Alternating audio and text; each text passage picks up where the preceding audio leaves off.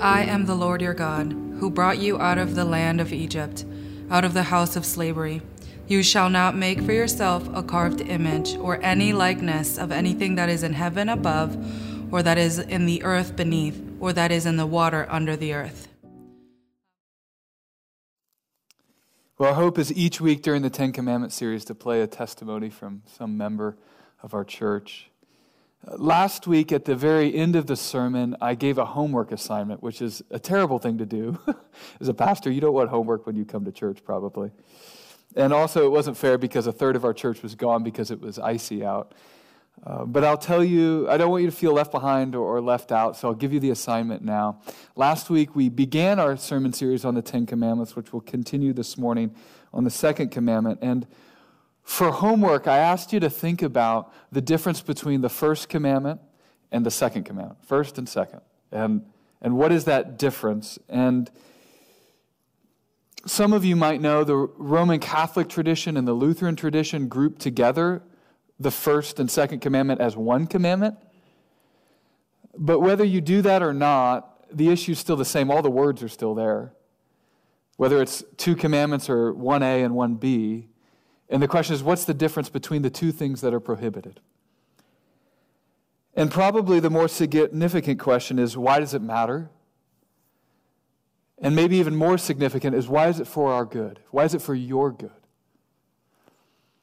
So we'll talk about these things for the next 30 minutes or so. Let's begin in prayer.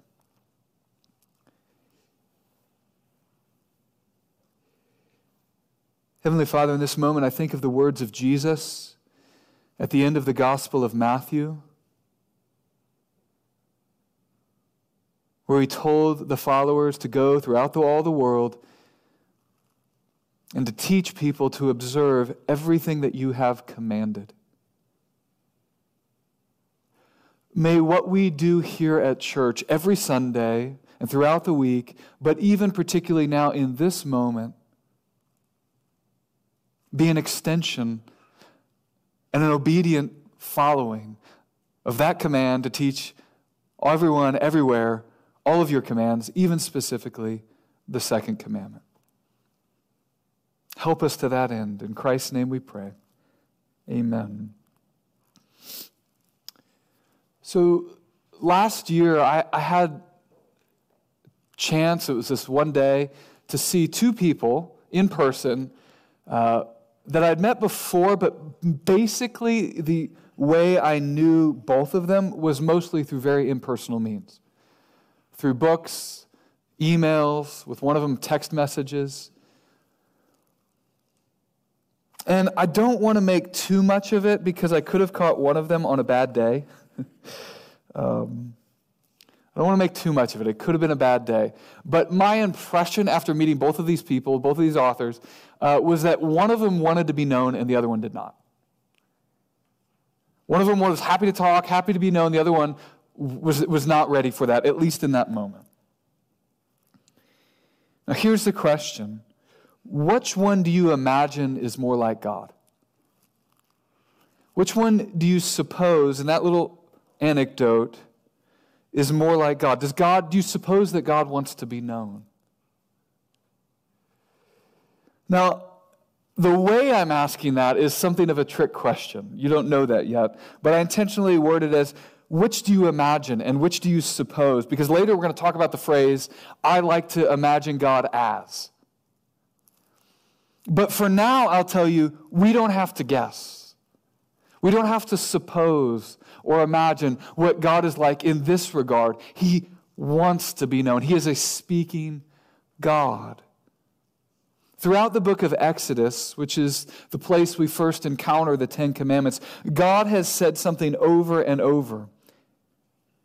In fact, the phrase is so central to the book, so often repeated, so weighty and prominent, that theologians, as I've said several times before throughout this sermon series, have given this particular phrase a name. They call it the recognition formula. The recognition formula goes like this: then he will know, or then they will know, or then you will know. Know what? Know what will we know? Then you will know, God says over and over again, that I am God. Everything God does in the book of Exodus is so that you would recognize that God is God.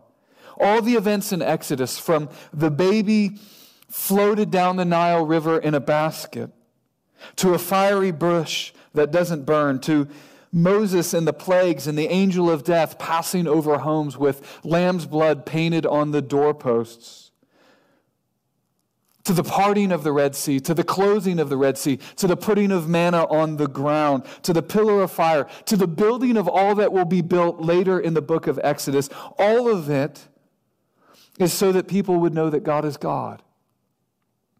The recognition formula is used over 20 times in the book of Exodus. Then you will know, he says.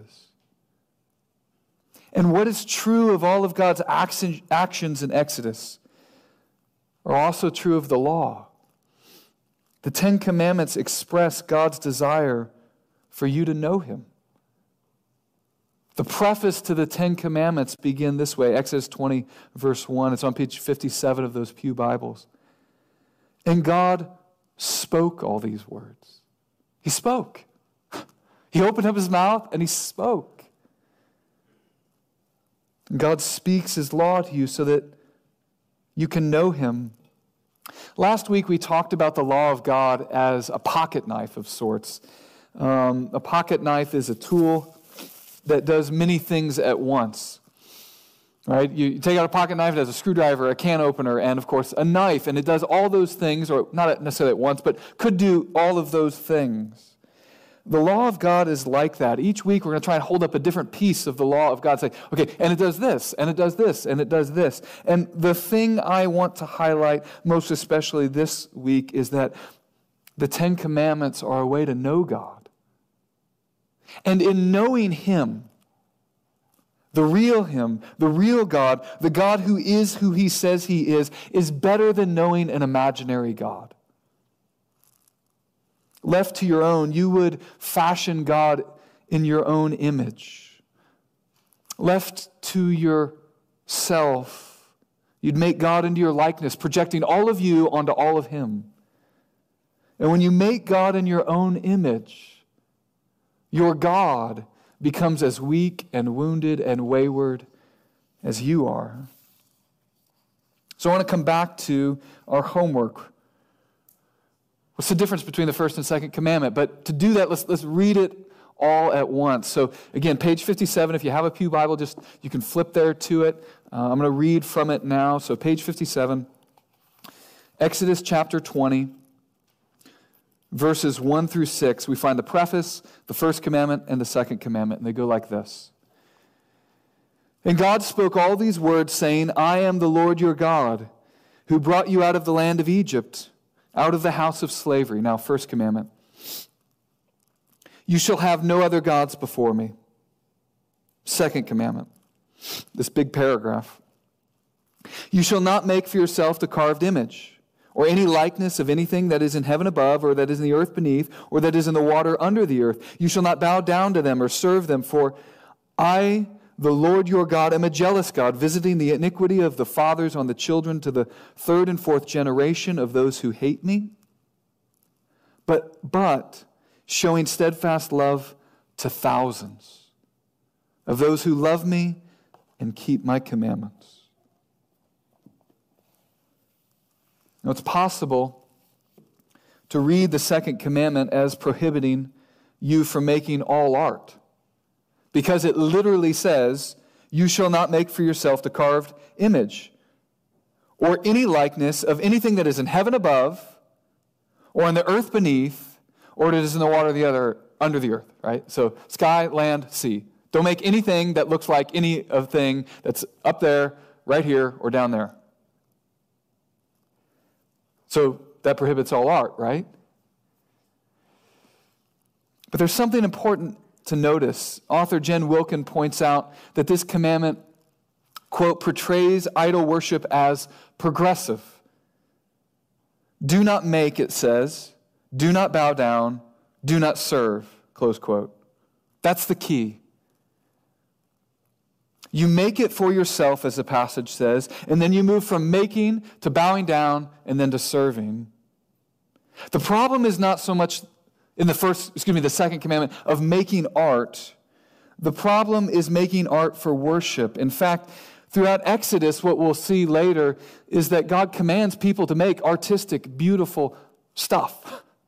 All right, we're going to spend a whole sermon later in the spring on Exodus 35, where God's very own Spirit gives two individuals in particular the ability to, quote, devise artistic designs, to work in gold and silver and bronze and cutting stones for setting, and in carving wood for work in every skilled craft, close quote, Exodus 35. In other words, God's very Spirit helps people make beautiful art. So the second commandment is not merely about art. And I'm so thankful for the beauty of this building in particular. I mean, you've got the windows. I'm thankful for the renovation work we did when we moved in, the contractors that were a part of that. And I'm thankful for one woman in particular who decorates this building seasonally. It's a lot of work. I'm thankful for the woman who comes in every Monday and every Friday and spends hours and sometimes other days as well cleaning this building and keeping it looking as beautiful as it really is. I'm thankful for Glenn, a member of our church who's going to produce all of these videos. They're artistically done so well. I'm thankful that when you walk out that door and leave out the front door, if that's the way you come in and go out, there's a painting there, a watercolor painting of our church building that's beautifully done by a man who's been in our church for several years, but he spent years and years, decades even, honing his craft at watercolor. We have an award-winning Christian novelist in our church who writes beautiful artistic prose and tells stories that matter. And there are others too. I'm just stopped there, but we could keep going. And would that there would be more and more of these in our church and in this world. So it's not about art per se, but worship, specifically false worship. You make it for yourself, the passage says, and then you move from making to bowing down and then serving. So let's come back to the homework question. The first commandment says, have no other gods. So, have no other gods. And the second commandment says, don't make an idol. So what's the difference between these two commandments? Here's the answer.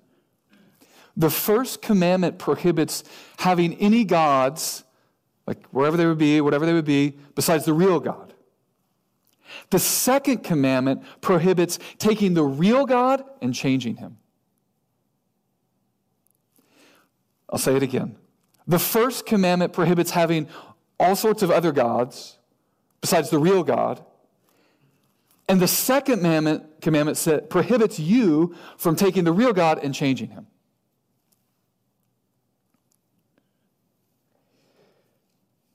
And representing God in a physical image changes him because the real God can't be reduced down to one image.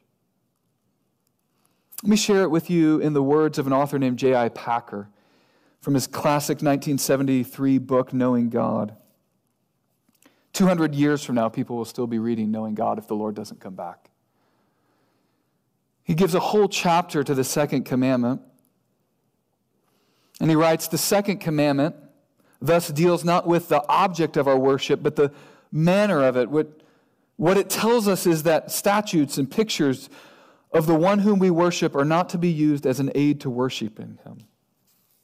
So, we've talked about art generally, but should we never have images of anything, especially Jesus?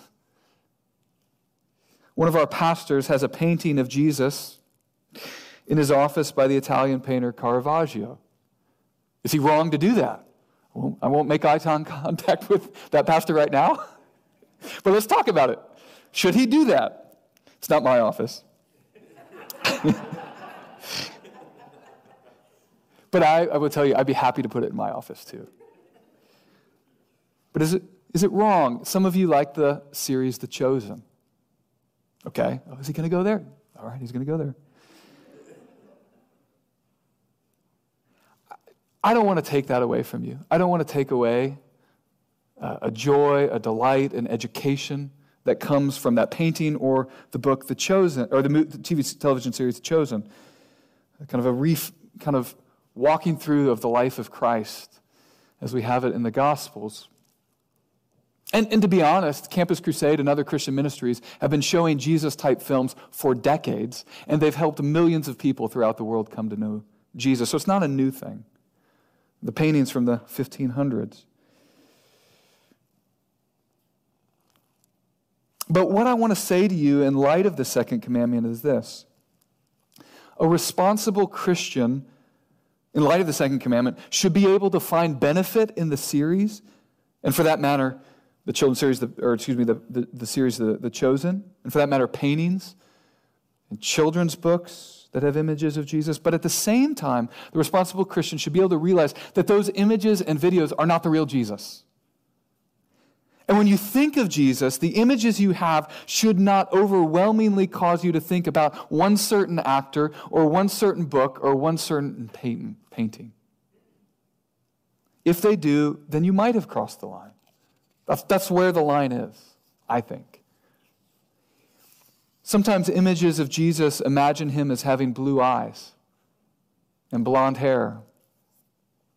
And perhaps that helps some people realize that when Jesus came down to be one of us, he became one of us. I don't have brown eyes or blue eyes. I don't have blonde hair. And I think we can be sure, since Jesus came as a Middle Eastern man, he doesn't have blonde hair and blue eyes. And his skin is certainly darker than mine. Therefore, when you compress the real Jesus down into one image, it might reveal part of who he is, but it also at the same time conceals more than it reveals. And that's, as J.I. Packer walks through the second commandment, that's one of the main concerns he has and sees behind the second commandment. Now, when pastors and authors often talk about the second commandment, they almost always leap over to another story in the book of Exodus later in the book, but actually, incidentally, occurring simultaneously with the giving of the Ten Commandments. It comes from Exodus 32.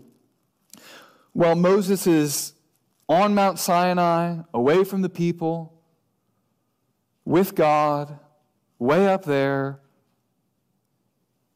the people wonder what's become of him. Is God really as distant as this Moses seems to be? And so Aaron, Moses' brother, their leader at the time,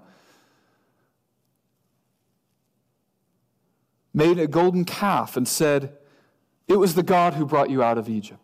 Here's the God who brought you out of Egypt." Exodus 32:4.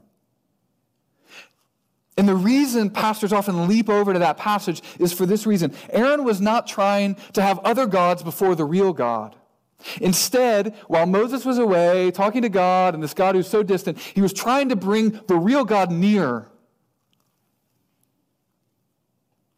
But Aaron did so by changing the real God into one image for worship, the image of a golden calf. Now, it's true that the calf may have communicated something of God's strength, his power. But again, it concealed far more than it revealed. Note what author Jen Wilkin has to say about this. She writes, "Think about the enormity of the lie the golden calf tells. It is small, but God is immense. It is inanimate, but God is spirit. It is location bound, but God is everywhere, fully present. It is created, but God is uncreated. It is new, but God is eternal. It is not powerful, but God is all-powerful. It is destructible, but God is indestructible. It is of minor value, but God is of infinite value. It is," mark this, "blind and deaf and mute, but God sees, hears, and speaks." And with that thought about speaking, we widen out. You can make images, or excuse me to say it this way, the images you make of God are not merely physical. The images you make of God can be and often are mental. This is why I had those lines at the beginning of the sermon of, turn to that trick question of, how do you imagine God to be? Do you suppose that God wants to be known? Listen to what J.A. Packer wrote almost 50 years ago. Imaging God in our heads can be just as real as a breach of the second commandment as imaging Him by the work of our hands. I'll say that again. Imaging God in our heads can be just as real a breach of the second commandment as imaging Him with the work of our hands. How often do we hear this sort of thing? I like to think of God as the great architect or the mathematician or the artist. I don't like to think of God as a judge. I like to think of Him simply as Father. We know from experience, he writes, how often remarks of this kind serve as the prelude. So the thing that comes before the thing. How often remarks of this kind, I like to think of God as, serve as the prelude to a denial of something that the Bible tells us about God. It needs to be said with the greatest possible emphasis, he writes, that those who hold themselves free to think of God as they like are breaking the second commandment. At best, they can only think of God in the form or image of a man, as an ideal man perhaps, or a superman, but God is not any sort of man. We are made in His image. We must not think of Him existing in ours. Close quote. And Packer goes on to show that this kind of mental remaking of God will, in the end, make you ignorant of the real God. That is, wrong mental images hinder you from knowing the real God. Packer concludes, quote, "We cannot know God unless He speaks and tells us about Himself, but in fact He has spoken. Therefore," I don't usually use the word therefore in a sermon, but therefore, it's not the secular world who is in danger of breaking the second commandment, primarily, but those under the umbrella of what I'll call Christendom. Christendom kind of sounds like kingdom. The umbrella of Christendom, as I'm going to describe it to you, is everybody everywhere who says anything about Jesus. Christendom is the broadest umbrella that includes everybody everywhere who's saying something about Jesus. So all true Christians fit in Christendom. But so do Mormons and Jehovah's Witnesses and extreme versions of what I'll call liberal or progressive Christianity. Christendom is everywhere, everybody who's claiming something about Jesus. And it's Christendom who has the greatest danger of breaking the second commandment. What I mean is this: God has revealed Himself. He wants to be known. He wants you to know Him. And we are not free to change Him from how He has made Himself known. If you tell me your name is Steve and your favorite color is red, I'm not free to go, here's my friend Joe, his favorite color is blue. Let me take one religious group within Christendom to illustrate more. Just going to take one. Let's talk about the more extreme versions of liberal or progressive Christianity. And I struggle to know the right words. Some people would use those words as a positive thing. Some would use them negative. I'm just going to do the best I can here.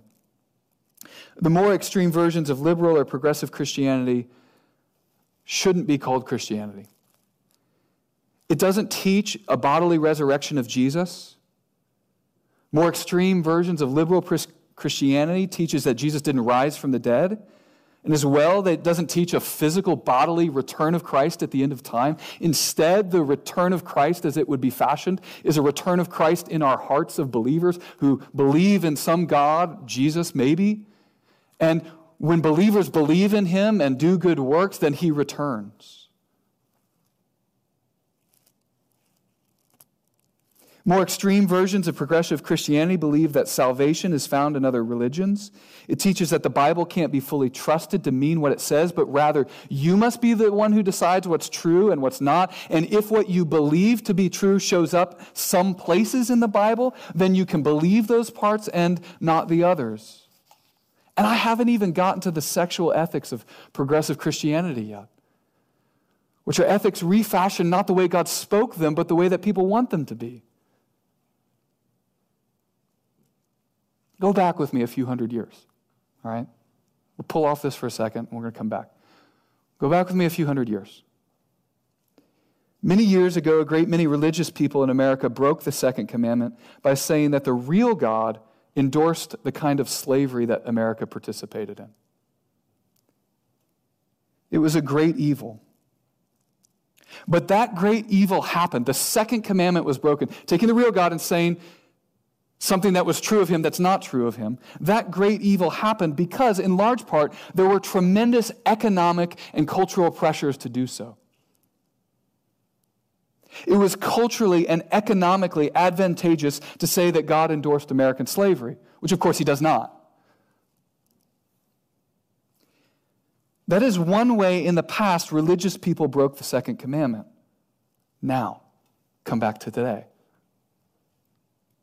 There are tremendous economic and social and cultural peer pressures for you to say that God endorses same-sex marriage as equivalent to heterosexual marriage.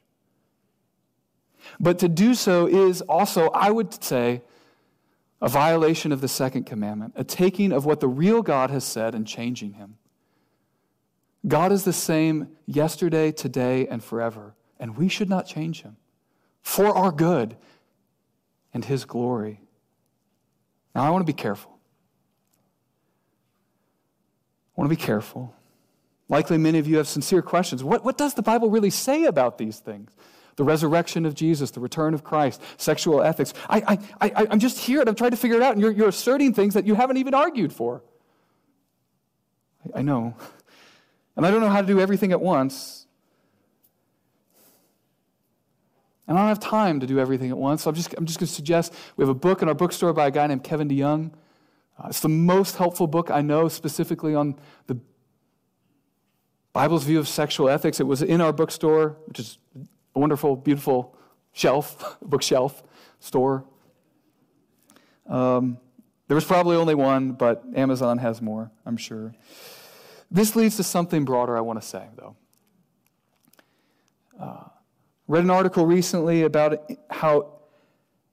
institutions such as schools and churches. And the author tried to describe this cultural shift we all experience. We're all part of and influenced by, frankly. We are all influenced by it. And this cultural shift taking place in the recent decades that makes it so easy for us to break unthinkingly the second commandment, as though it were no big deal. This shift, as the author put it, is this desire, rather than to be shaped by an institution, to have institutions affirm us. So in the past, someone might have joined the military to submit to the fire and forge that is the military, to be shaped by the military, intentionally. Someone might have joined a particular university to come under the fire and forge of that university's education. But as this author described it, the shift is now that people want to join institutions so that those institutions then affirm them. People do not choose a church and a pastor to preach them truth, but they choose a church that will affirm the beliefs they already have. Which leads me to suggest that if your version of God affirms everything that culture affirms, I want to suggest to you that you should think more about whether you have the real God. I would say the same thing of politics. If your God can be shrunk down to one clean, neat system of politics, I would question whether you have the real God. Instead of you and I picking and choosing which commandments you think are valid, the commandments are supposed to, as another author, Jen Wilkin, again, quoting her author, book is so helpful in this, she speaks of the commandments themselves as to be engraving tools for us. That God is using the commandments to chip away at us and fashion us in His image, not the other way around. Yesterday we had our church book club in the cafe, 10:30 to 12. There's an advertisement for it. Going to do the other one, I think March 19th maybe. Book to be determined. But we studied Fahrenheit 451. It's a science fiction novel written in the 50s. Looking to the future, a time actually even beyond 2022. Incidentally, in a weird way, it mentions 2022.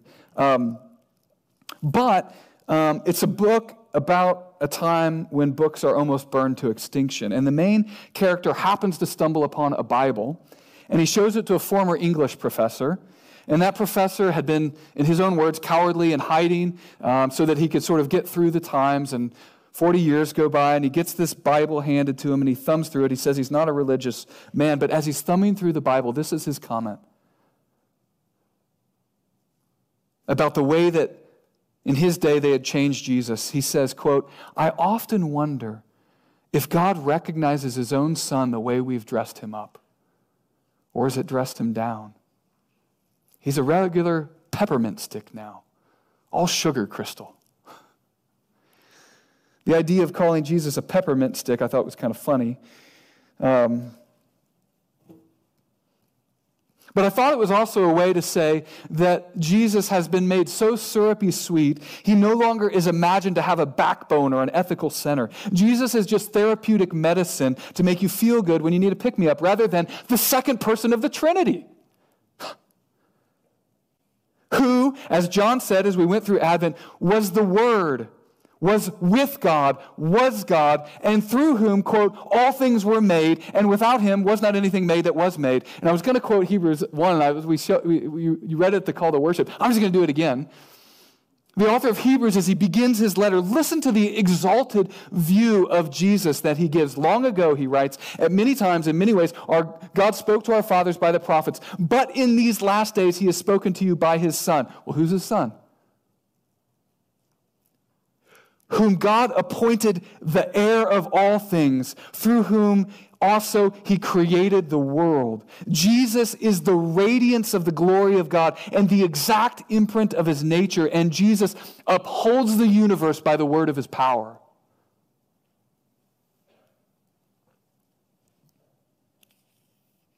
The author of Hebrews goes on to praise Jesus as better than angels, better than the Old Testament high priests, better than sacrifices, even better than Moses.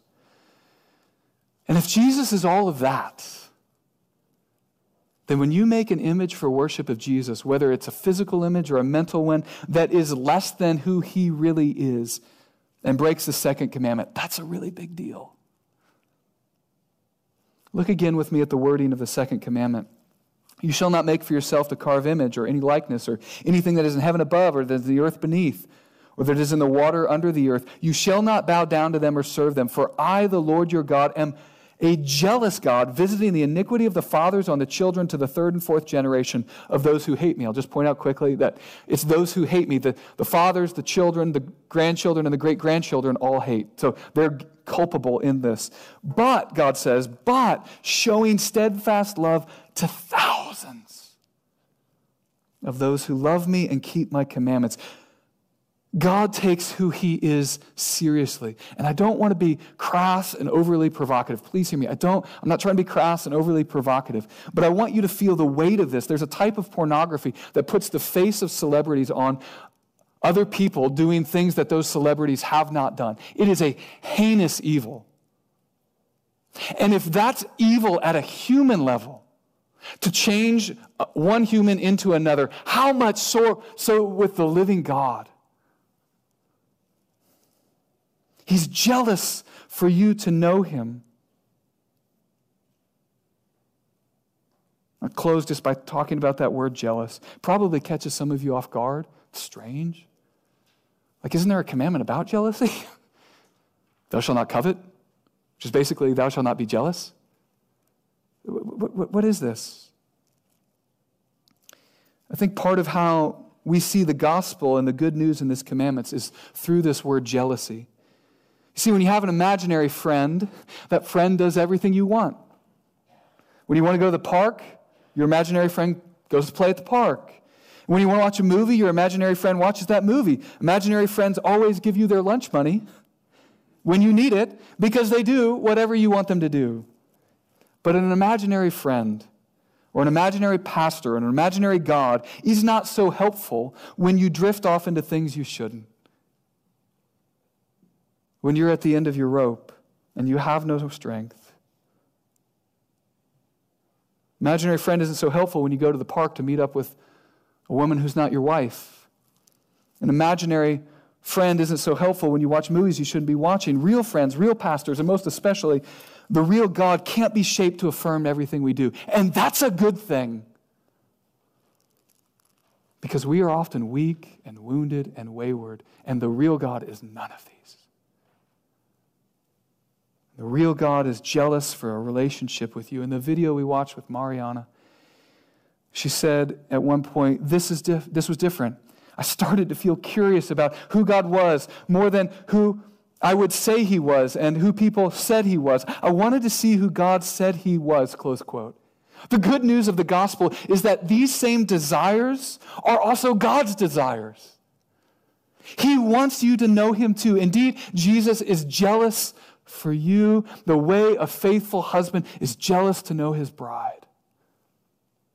There's some language about that in the Bible.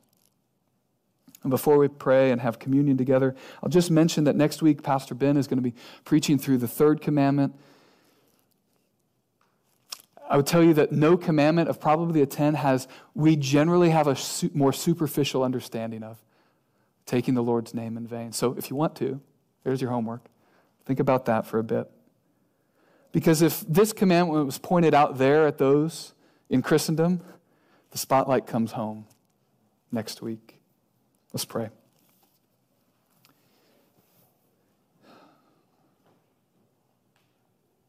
Heavenly Father, we thank you that you are who you say you are. And that's better for us than we could ever imagine. Show yourself strong to us through your church, through your word, through your truth, through the person and work of Jesus. In Christ's name we pray. Amen.